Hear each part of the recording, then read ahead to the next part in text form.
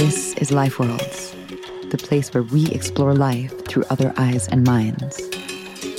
Let's flip the script and discover how to orient your world around nature.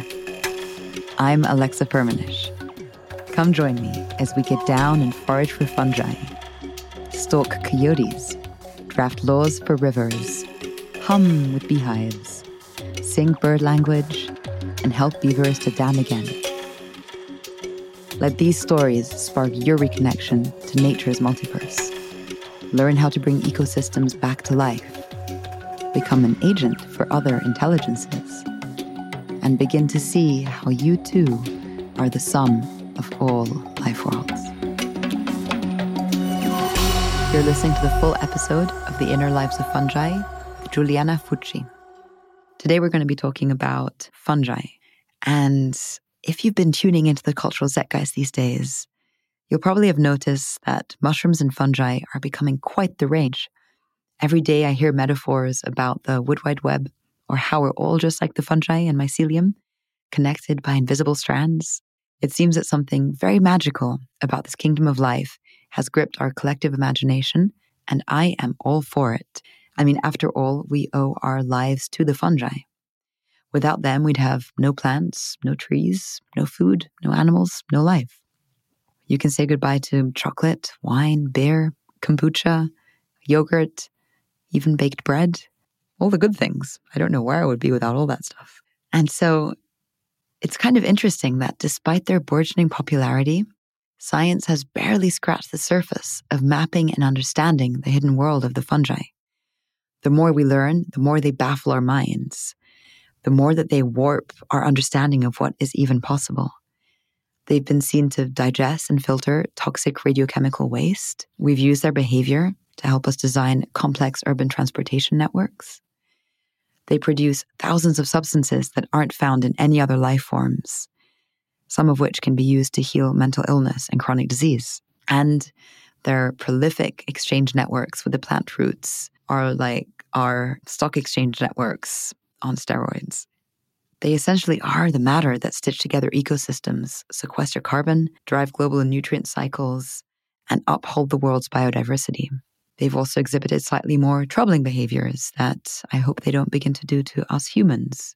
They have been seen to take over ants' nervous systems and hijack their behaviors to create these very freaky zombie-like ants.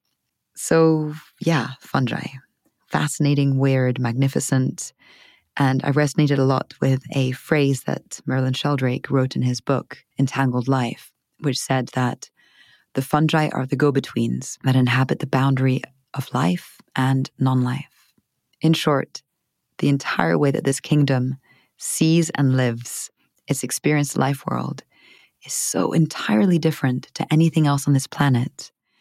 And it's critical that we understand it better because they do quite literally underpin all of life. This is why I am thrilled to share with you today Giuliana Furci, Chile's first female mycologist and founder of the Fungi Foundation, which is the world's first association that works on behalf of the fungi to place them in their rightful home beside the flora and fauna kingdoms. Giuliana is also a Harvard University associate, Dame of the Order of the Star of Italy, and co-chair of the IUCN Fungal Conservation Committee. Here's Giuliana Furci, today on Life Worlds. Hola, Giuliana. Welcome to Life Worlds. Thank you very much. So today we're going to be talking about the fungi in lots of different wonderful ways. And to kick us off, I was wondering if you could take us through a day in the life of a fungi. Like, what's it like to be a fungi? What do they do? What kind of activities would they be engaged in right now all around the world? So that's actually a really interesting question because it can lead us to giving some context. So fungi are organisms that conform a kingdom of life. And so inside the kingdom of the fungi, there are organisms that are very different. So there are unicellular fungi like yeast. There are molds, lichens, mushrooms, conchs, and a day in each one of these is very different. It's equivalent to asking, what would a day in the life of a plant be? And in that case, an algae and a moss, An old growth tree will have different days. But what's common to all of the fungi is that they are organisms that normally live inside their food. So they're organisms that are very intimately related to another. Fungi cannot exist without another, and very graphically. So they are organisms that are never alone. They are organisms that are either assisting the life of another life form through a symbiosis, or are recycling energy and compounds on Earth through decomposition. I would say that more or less cover what most or all fungi would be doing in a day. It sounds so delightful to be a fungi. It's like you're never alone and you're always assisting in life. How do people come across fungi in their day-to-day life without even realizing what are the kinds of products or things they might see in the world that can be attributed to the presence of this entire kingdom of life? So, for example, if you use laundry detergents that clean in cold water, you're using a detergent that is based on fungal enzymes to clean your clothes without heat, for example. Metals, if you use copper in any way or form, which we do through so many cables, there are fungi involved in a process to optimize the amount of copper that's extracted from the rock, throughout mining systems in the world. We use fungi in the form of yeast every day and many times a day. If it's either through bread, yogurts, kombucha, or like myself, wine, or others, beer. You're using fungi. So sometimes you don't even realize that actually without fungi there'd be no chocolate, no coffee, no bread, no teas, no wine, no beer, and we could go on. It sounds pretty tragic without them. Well, I was about to say, it sounds so tragic. And through you, I learned this fact that is even more tragic, which is that less than 1% of global conservation priorities are focused on this sort of bedrock of life, on these creatures that generate all other forms of life, decompose life, and now allow new life to be. Why do you think that the global conservation movement that can be so savvy and smart, I think in some ways, has neglected the fungi in its priorities? Alexa, it's actually 0.2%, which, is so much less than one. So, it really is a neglected kingdom in those terms. I think that I'm pretty sure that the reason is that until 2012, there was no environmental non-for-profit advocating for fungi. There was no non-for-profit working for the interests of these organisms. If we look at what an environmental NGO does, ideally they will be translating science to policy. And, one very clear example of that is, for example, what WWF has done with the black rhino, right? Science was saying the rhinos are in trouble. WWF took that information and leveraged policy changes to protect the rhino. Until the creation of the Fungi Foundation, that had never, ever been a possibility for fungi. We're the first NGO in the world to do that. And I think that's really the change is noticeable. Today, thankfully, there are more NGOs working for the fungi. And there's something there about their invisibility, and also just that they haven't been mapped and they're barely understood, and people used to lump them, and understandably so, right, under flora and fauna, right? We thought they were plants or that they were animals. Yeah. And actually their whole entire kingdom. And so they were also grouped incorrectly. So that incorrect grouping was changed in 1969. But still, during the 70s, 80s, 90s, and first decade of 2000, not much had been done for them. So one of the things that has really changed is that, independent of the fact that they were thought to be plants or animals, and really dependent on the fact that we've known for a very long time how important they are. We've known for a very long time that life emerged from an aquatic system, thanks to a symbiosis between fungi and plants. I mean, there's been a lot of very sound science that we've known for a very long time, but the work to incorporate fungi into conservation priorities or planning or into international agreements cannot be done from a laboratory in a university. And there is another, stakeholder that needs to be present to trigger that inclusion. And that is traditionally the role of either museums, there could be some sort of a scientific institution, or non-for-profits. And I sincerely think that it was the lack of advocacy for the science to be translated to public policy that really determined the fact that they were so neglected. And that's obviously what led you to create what was this first foundation just about a decade ago. And because you've created the first foundation that's speaking on behalf of these other forms of life, you're doing things that have never been done before in all the different domains that you guys are active in. Describe a little bit what the foundation is doing and what are its activities. The organization works for the fungi in any way and every way that we think it could be possible to ensure, to recognize their ways of life. So currently, we are an organization that's working on 4 lines of work. One is conservation, and in conservation, we work for the world to move to adopt mycologically inclusive language, because language creates reality, and we have to say their name. We have to say the name of the fungi, and we really need to transition into this inclusive language. And in that conservation program, we also work for the conservation of old growth forests through the specificity of their fungi and how the fungi can really make the case for the protection of old ecosystems and old trees and old forests. We have an education program in which we have co-developed and are now implementing the first free global mycological curriculum for school children, because we believe that as much needs to be taught about mycology in public schooling than is taught about plants and animals, at least that much. We have a elders program, and that program has been mapping all known ancestral and traditional uses of fungi with humanity and really understanding the cultural coevolutions that have evolved separately in different parts of the world. So different peoples at different moment, very early on, have had fungal allies in the same way. And that's very interesting. And then we also have an expeditions program that takes us to look for fungi in places that nobody's ever been before to look for them. And we discover fungal diversity, we create capacity, and we do a lot of storytelling through those expeditions. I am so excited to have you bring us into one of those expeditions in just a second. Something I think that's so cool that you did with the foundation was basically intervening in the legislation of your own country, which is Chile, and getting them to change their laws and to recognize the fungi.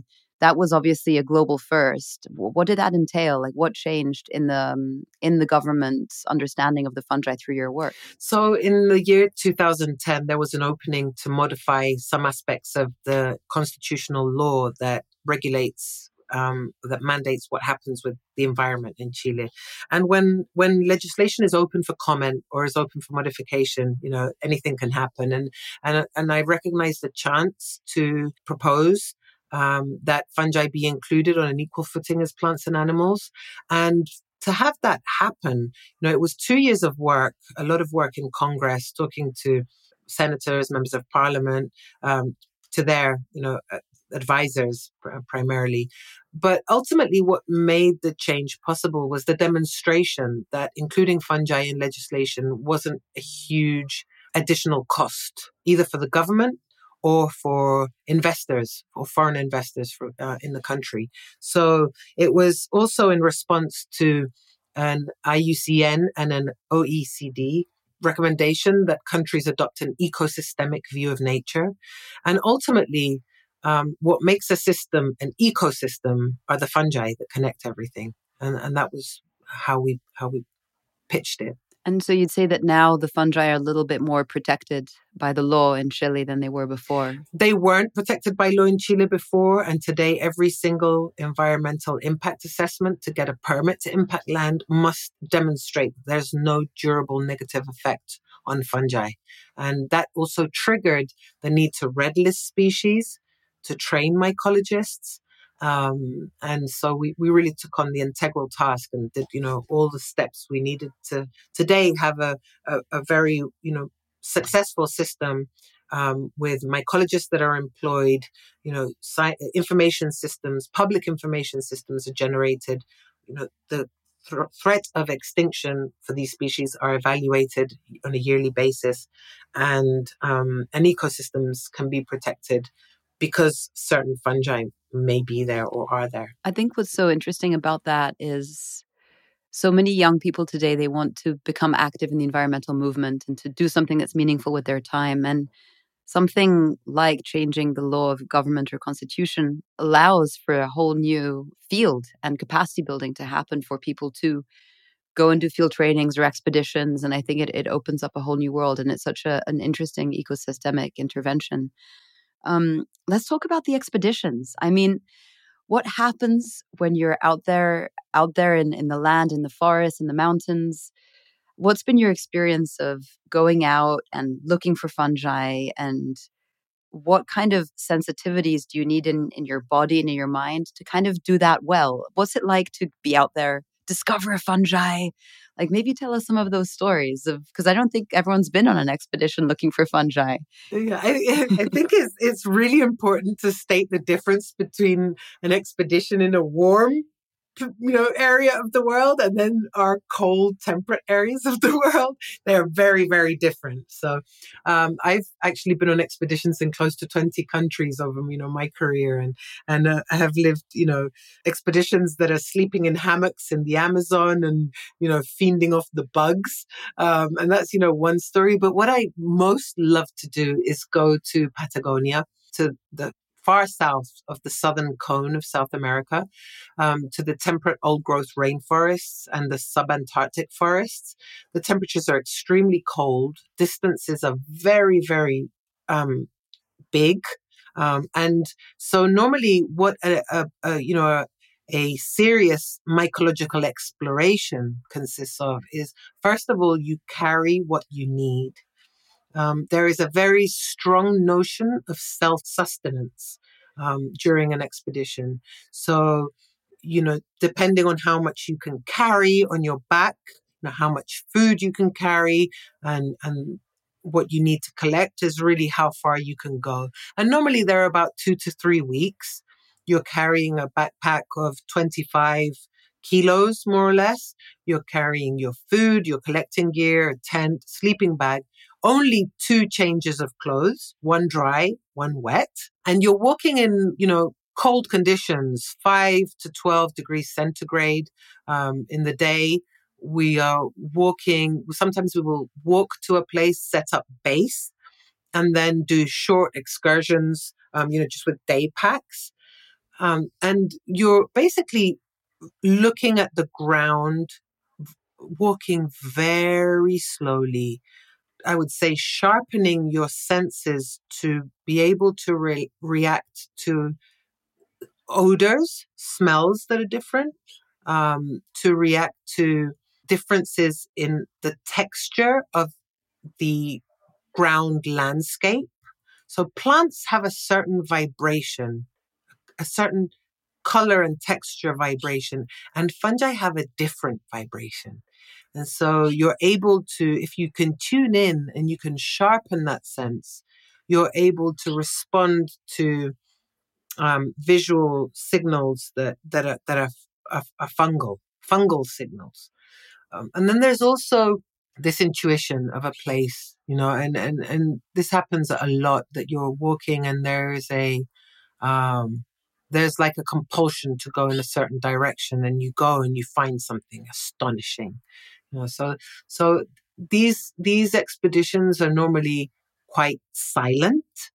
We're not normally, there's no music in the forest playing. Nobody's really chatting away. We're all very sharpened in our sense of openness to an encounter with a fungus, with the visible structure of a fungus. Yeah. And stories, there are many. I've been lost in the forest for a couple of days. I've had some funny, incidents of going into the forest with 2 boots on and coming out with only one.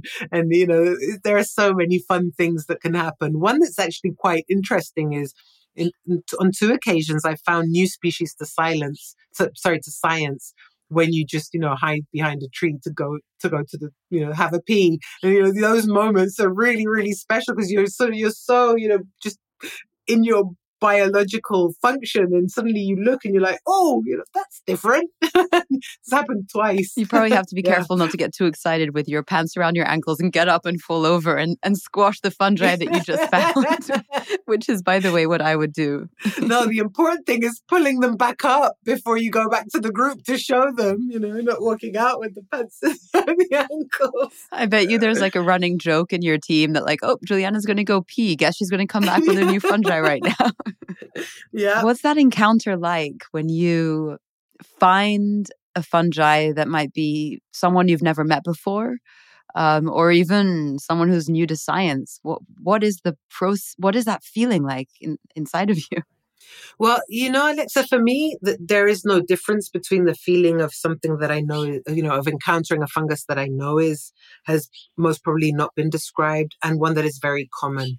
What with time I have learned to accept, just because it's unchangeable, is that every time I encounter a fungus, I feel plenitude. And it's a very powerful sensation of plenitude. It's a space in which everything is okay and really nothing much else matters. And it's very profound. And it happens, with any fungus, even when I find, mold on a lemon, I instantly feel a very ineludible responsibility that comes from plenitude and doing something for them. Yeah. Profound love. That's such an incredible feeling, even in the most simple mold on the lemon. Do you believe that there's such a thing called interspecies communication? And if so, have you spoke earlier about sort of vibrations and intuitions. Have you sensed at any point in time that the fungi were able to speak in their own sort of subtle way to you to communicate something? Yes, absolutely. I have no doubt that there is a form of communication. Referring to what I was mentioning before, sometimes you're walking in the forest and they sort of call you over to a different place. And that's happened from cars. I've been driving and suddenly it's like, stop, go over there, and you go and you find the most extraordinary mushrooms, and you wouldn't know, you couldn't have seen them from the car. So those things happen a lot. I have no doubt that there is interspecies communication. It's not verbal as in human verbal communication, but there is a communication. And the other thing is that, to the extent of how long I've been striving to be able to work for the fungi, and to the extent of how relentless I realize now, looking back, how relentless I've been, I have no doubt that they chose me, because I have tried to rationally do something else, and it's impossible. I can't do anything else. The other scientists and the volunteers that come on the expeditions, perhaps they don't have the same as yet trained abilities to walk in this silent way and sense the texture of a landscape, and maybe even the language of vibration might be straight bizarre to them. Do you need to train them in a particular way, or is it something that happens just by being out there and being in that space? Or is there some kind of sensitivity prerequisite that people need to have to go out there? I've learned with time and over all these expeditions that everybody has a different way, and that there are people who are in no way in tune and have the most spectacular finds. I don't think I know it's not a prerequisite, but I do urge people to at least understand this state of awareness and this state of openness to an encounter that can really help you with your finds. But most of all, I would say, the important thing is to be very calm when you encounter a fungus, because if you are too, flustered and, excited, you might not go through the steps needed to correctly voucher that encounter. So you need to, you have the encounter, there's a lot of emotion, and you need to calm yourself. You need to calm your waters. You need to calm your mind, and you need to concentrate and to do your work. And that's what I can best train people to do. But the relationship with the fungi is very intimate and it's very personal, and there are so many different ways to relate to them.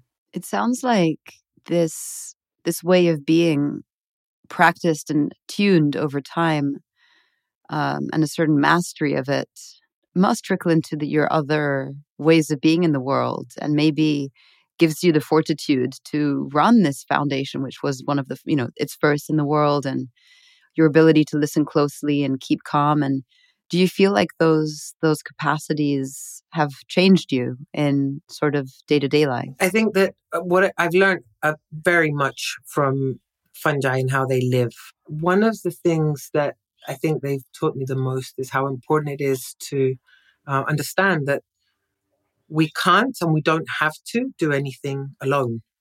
Um, we aren't separate from another. They question the limits of an individual and they question the limits of individual existence, right? So, for example, I see a tree and I see an ecosystem.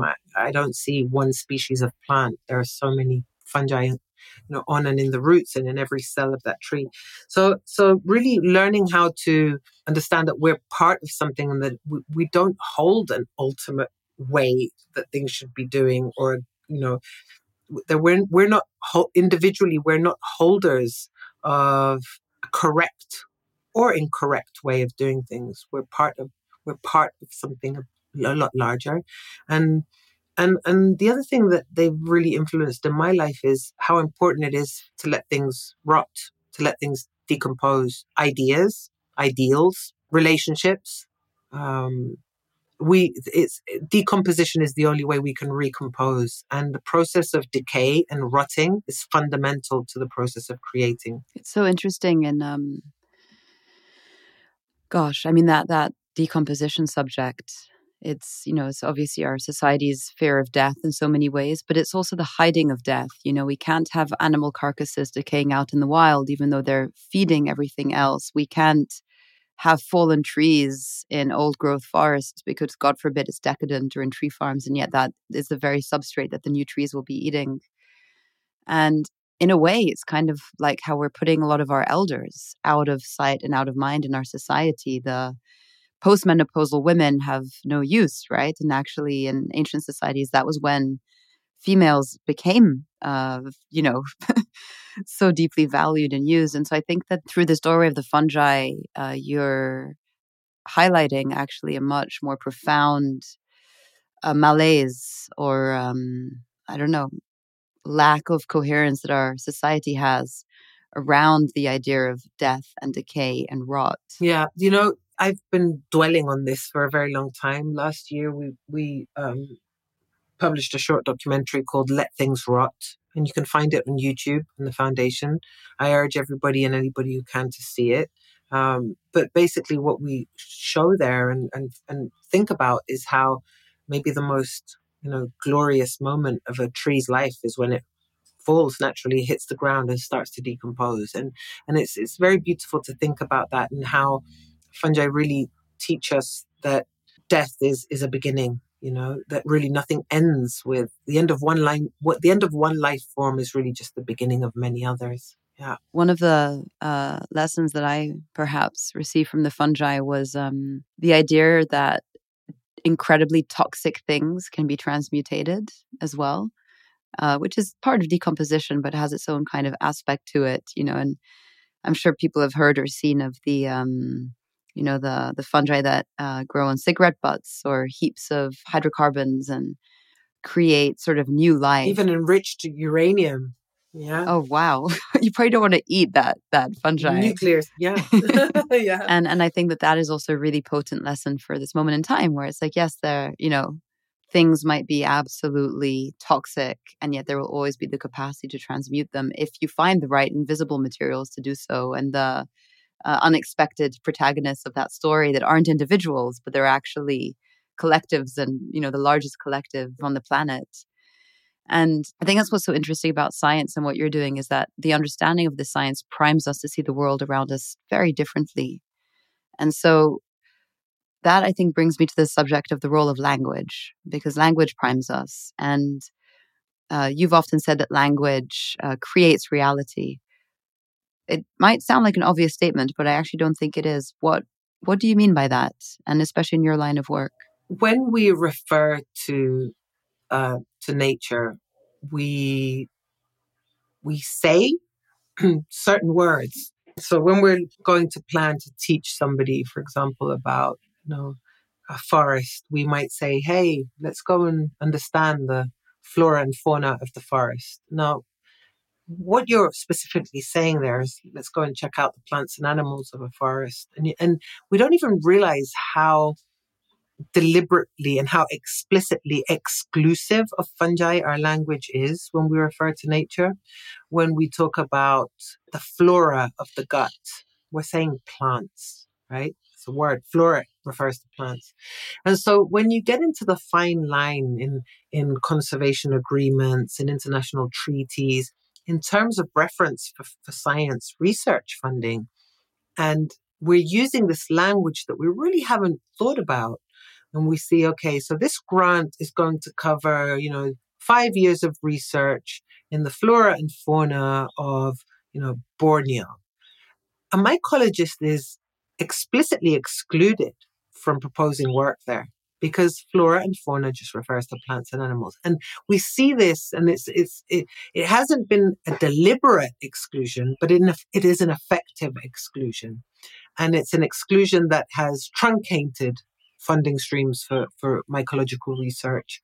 And in broader policy frameworks, it actually inhibits you from being able to include fungi in agricultural, frameworks or in education frameworks. So at the Fungi Foundation, we understand that we have limited time, just because of how long we live, each one of us. We have limited time to be able to maximize the effect of our efforts. And we've decided that, we place our 100% in everything we do, but if we place that 100% in an effort that will have an impact on a larger number of people, that might be the best way forward for fungi at the moment, instead of maybe putting our 100% effort in a community that might want to cultivate because they have an issue with waste or with food, which is equally valuable. But in an organization, in the Fungi Foundation, we've decided that our effort is best placed where we can trigger durable change with the maximum effect. And so really moving for this language to be abolished, this plant and animal centric language to be considered obsolete has been a focus. And in 2018, we co-wrote the paper that actually delimits the terminology that is now valid for the inclusion of fungi in conservation and other policy frameworks through the delimitation of the term funga, Funga, that refers to the fungal diversity of a given place. So we would say, the flora of Borneo, the fauna of Borneo, the funga of Borneo. The funga is the diversity of organisms of kingdom fungi that are in that place. And that has been widely accepted. And last year, thankfully, it was adopted by large and influential environmental institutions, by the Chilean government. This morning I spoke to government in Singapore. I mean, we're working with governments in different places for them to adopt this language, and to their benefit, by adopting mycologically inclusive language, they in effect start understanding that habitats cannot be offset, they cannot be compensated in any way, that species are not separate from their habitat. You can uproot a plant and plant it elsewhere. You can capture an animal and cage them elsewhere, but you can't do that with the fungi. You can't separate the fungi from their habitat. And so they are a very effective conservation tool for habitats. That's absolutely fascinating. And I'd actually never thought of that. We speak a little bit on the podcast here about human-centric language and how we don't adequately represent the interests of other life in our very, very well-meaning sustainability or governmental interventions. And a lot of the green climate movement, in my personal opinion, and I am constantly updating my version of this so that I'm not, very dogmatic, but where I stand today, all these forms of life are inputs into our system for our benefit. And that makes sense because human communities have, as you pointed out, you've done this work around ancestral uses. We have used in a very reciprocal way other forms of life since the beginning of time. Everything is eaten and gets eaten, and it's harsh out there, right? But at the same time, this idea that all species are there for our utility is such a broken one. And so I think two things on that. When you speak about offsets and compensation, a lot of offsets rely on this idea of fungibility, that we can raise an ecosystem here and protect one here, and it's the same thing, but obviously every version of life is unique. And so what I hear you say is that the fungi allow us to protect the uniqueness of a place and actually not develop or not alter, because you can't necessarily plant a whole microbiome and put it somewhere else. Is that correct? I mean, straightforwardly, you can't. You can't. The fungi that grow on trees over 400 years old don't grow on trees that are under 400 years old, and you cannot offset or compensate time. So there is a very important demonstration, a very factual demonstration that the age of an ecosystem, the age of a forest, determines the species that are there, and those species cannot be biologically altered to live with younger species or younger individuals. So I think what the fungi teach you really is how this host specificity and how this substrate specificity is real. You know, older individuals are different than younger individuals. They're very different.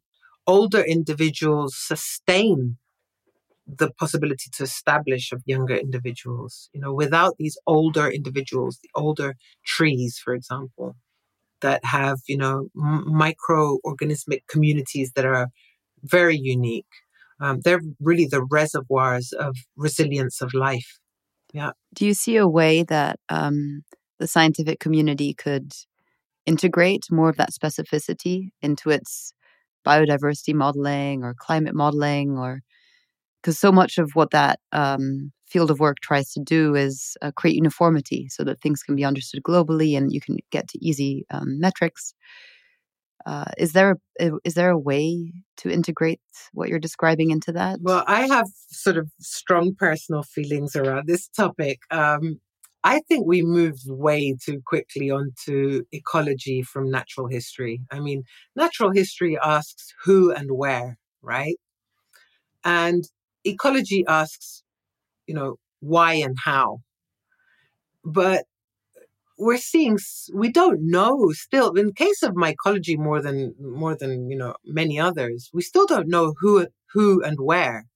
But nevertheless, there are numerous scientists modeling, the why and the how of species they don't even know who and where. And so I think, that we need to take a step back to natural history. We need to revisit, the understanding of who and where. And with mycology especially, we need to take active steps to speed up what we know about who is where, because we're losing habitats by the second. And so it's important. That's why we do a lot of expeditions and we go to these places where nobody's been before to try and understand who is there. But the ecological questions, I mean, the fact that somebody would dare model based on a species A, and they don't even know what species A, the name, how it lives, where it lives, that for me is very, very hard to understand, to say it in a nice way. Can you give an example of that? Like, how could someone even get to the why and how? Mm-hmm. Like, why is this species acting in this way and how is it producing all these processes? If they don't know who and where it is, like, what will people say? They'll say the fungi. They'll say, for example, wood decomposing fungi could be one group, right? Wood decomposing fungi. And what that wood decomposing fungus does is break down either lignin or cellulose, and, it's recycling that tree. That said, the fungi that decompose lignin and the ones that decompose cellulose are completely different. But for this modeling purpose, it really doesn't matter to most. And so you'll be taking a mean decomposition rate for that area. You might even infer how long it would take to decompose, that tree trunk, and you will put it in a model and you'll be able to modify it as many times as you want to see, what happens. But most of that isn't really in tune with maybe the wood decomposing fungi of that place. So if you have, oyster mushrooms decompose really quickly, and then you have some conchs that are very slow at decomposing the tree. So you really can't homogenize them into a model. Nevertheless, that is frequently done. We'll just take one step deeper into this more geeky part of our conversation, because I'm sure that some people care about this stuff. What are the dangers of that? Of as you said, jumping to the ecology piece first and blanketing all these different species under maybe one umbrella term. What are the implications of doing that? There are many. I think one could be the notion that we understand what's happening in that place, an incorrect notion of that understanding. Another could be that that the messaging that model gives, that everything is okay, could actually be the foundation to allow impact in that area, to allow to, fragment that habitat, to harm it. But it's based on on a model with a false notion of what's happening there, and I also think that every time that happens, it perpetuates a system that can be tweaked to the benefit of whoever's using it, and really is not, that model may not be a reflection of what's actually happening. I want to be very clear that there are some. There are many ecologists that are extraordinary, that use models fantastically in a very rigorous and ethical way. But there are others that don't. Yeah. I think that's also really important to look out for. And the reintroduction of just knowledge and complexity into the most critical parts, first principles of the models, before jumping out and trying to justify or create real world implications from what the science says. And also it takes us... It takes you to look at, where that science is funded from as well. There is as in many systems, many human systems, there's some science that is funded with a purpose, and there is other that is more, altruistic. So yeah, I always like to look at where the funding comes from. Yeah, follow the money, as they say. And speaking of that, what do you think about the for-profit sort of venture initiatives that are coming out of working? They would not say they're working for the fungi, I believe. I think that is very unique to you and your work, and coming from a very wholesome place. But they're working with the fungi, and they're creating new building materials and new types of foods and alt meats. How do you view that whole industry? I think it's wonderful. I think, nature-based solutions to current ailments of people and planet are the way forward. I don't demonize money personally. No, it's only money. I mean, I was brought up in a household. My mom would say, it's only money. If you need to spend it, you spend it. If you need to save it, you save it. It's only money. I mean, I don't think that money is a demon. And so I think it's wonderful. I also understand, and I have learned that in order to be philanthropic, you need to be profitable, right? So to be philanthropic, you need to be profitable, and ultimately, I think that the effort to meet a need, a market need, is way best invested in a nature-based solution than in in a solution that might have more obvious detrimental effects on the environment. I think it's wonderful that this is happening. I can't wait to see more of them. Would there be applications inside of that kind of for-profit world, or if you think about biological inputs, and I'll actually share something on that, but implications from the science that you'll be doing with the foundation and the mapping for those fields? Because, for example, in agricultural inputs now, we're trying to use different mycorrhizal fungi applications instead of the chemical/petrol-based fertilizer systems and pesticides and so on. I've heard that an issue with those is that they're still using quite simple strains, sometimes single strains, and blanketing them across an ecosystem, which is, again, a monocultural approach. It's definitely better, but it might still be a monocultural approach. So do you see that there will be uses for the science that's being developed inside of these new businesses and nature-based economies? I think, the use of fungi, for example, as for mycorrhizal enhancement. These are very old things. The forestry industry has been using them for decades. There's more consciousness now about what's going on, and there's more of an understanding of some of the detrimental effects. And I am sure that there will be more and more results tending to make these products more efficient. I think that your question leads us to the question of patents. And I think that the technology being developed inside these for-profit companies have the potential to really change the world if and only if, they're not completely patented and prohibited of being shared. I think open source is fundamental. I think I really do believe that open source technology with nature-based solutions is the way forward. I mean, yeah, 2 points on that. The fungi are open source. I mean, they are the decentralized neural network of the whole planet, and they do not store or keep anything for themselves. So it's kind of ironic to not open source something that by its inherent design and ontology is open sourced. And yet I think the resistance that you would get to that statement, which is one that I get when I challenge certain startups on their IP and their open source protocols, and obviously the pharmaceutical industry is also very rife in this. It's the idea that, well, R&D and funding and all the money we put in, if we don't have some patents or IP, then we're not backstopping our costs.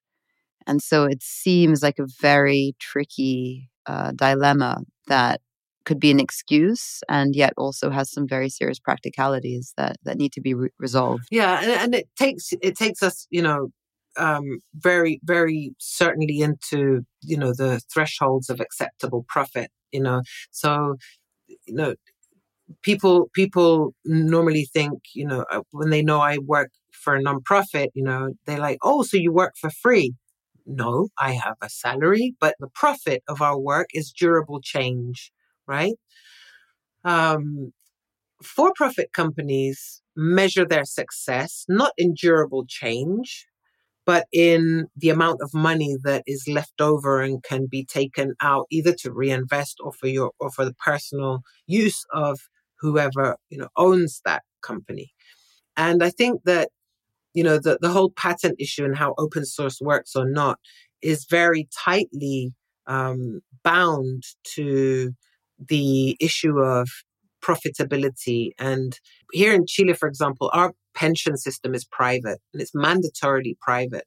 Now, the pension funds here in Chile generate profit for individuals, the richest individuals in the country, right? And so there's a question there of how much of that profit is acceptable from, for example, a pension funds for people that you're constantly earning off of and just giving as less as you can return to the person's, pension fund. And that's the same for for-profit companies, I really love hearing, sometimes I hear about companies that, go as low as they can with the profit and really try to build it up in a different way. But I think there's a big issue there. I think this is a really interesting provocation for any company that's using, let's say, the fungi or other forms of the living world, which I think that those forms of life are the quote-unquote inputs for a lot of systems, to think about a percentage of their profits, a significant percentage possibly, being cycled back into that system and supporting NGOs and supporting research groups that they benefited from in the first place. And this is a massive unclosed loop of the financial system where they will benefit from this kind of research that's being done and not necessarily funnel profits back in, especially when it's coming from nature. Especially. Yeah. And so that's something that I'm pretty vocal advocate for.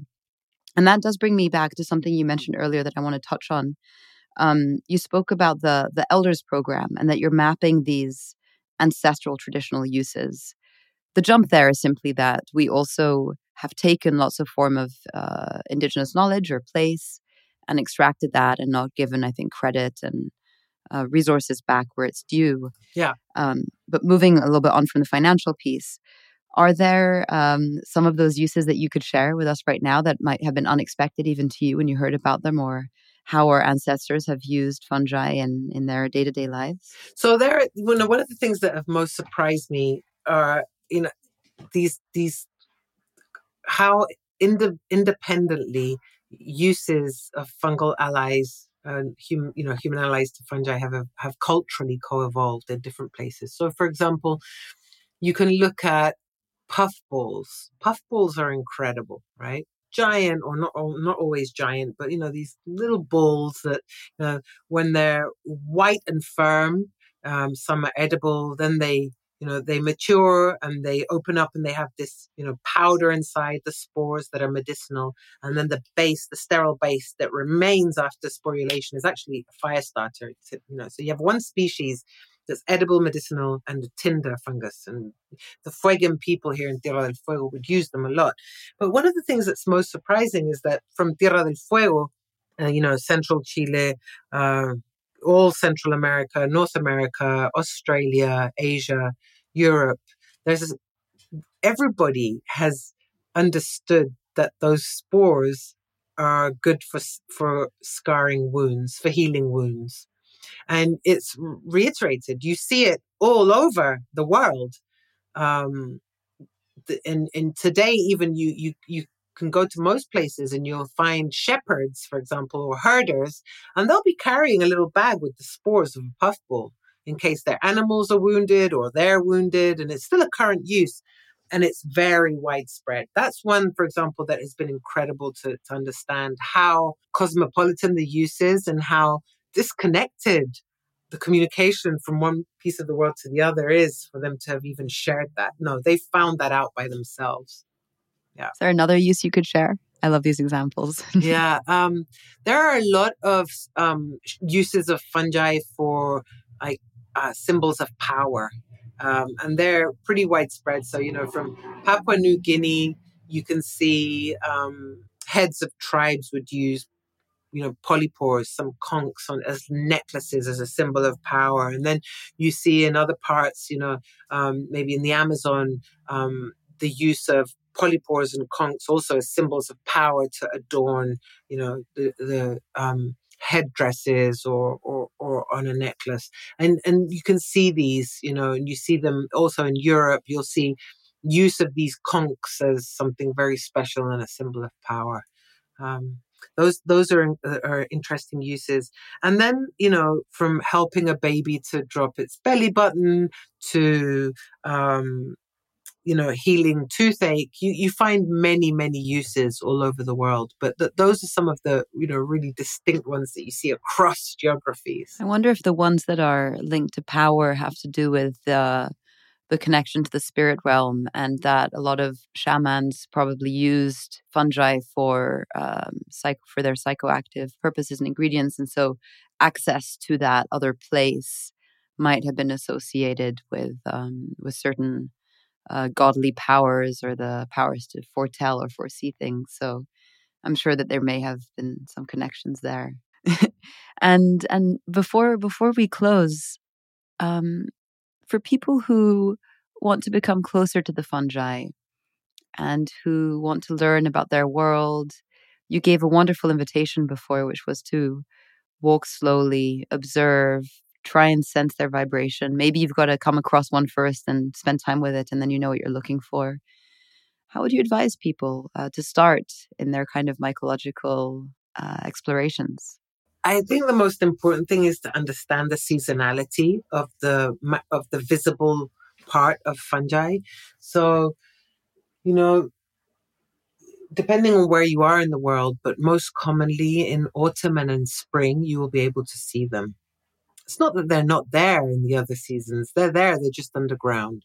So, to avoid frustration of looking without any success, try to understand what season they're visible in your geography. And then I would say also don't limit yourself to having to go to a forest. You can go to your local park. You can look in your plant pots. You can look in your garden. You can walk through your neighborhood and look in the trees. And in the right season, you'll probably see many of them. And what you see matters. The fact that having an encounter with that macroscopic, moment of the fungus is not trivial. You are in a magical coincidence with the 2 or 3 or 4 or 5 days that they're visible a year. So acknowledge how important what you see is, and I would say, look everywhere and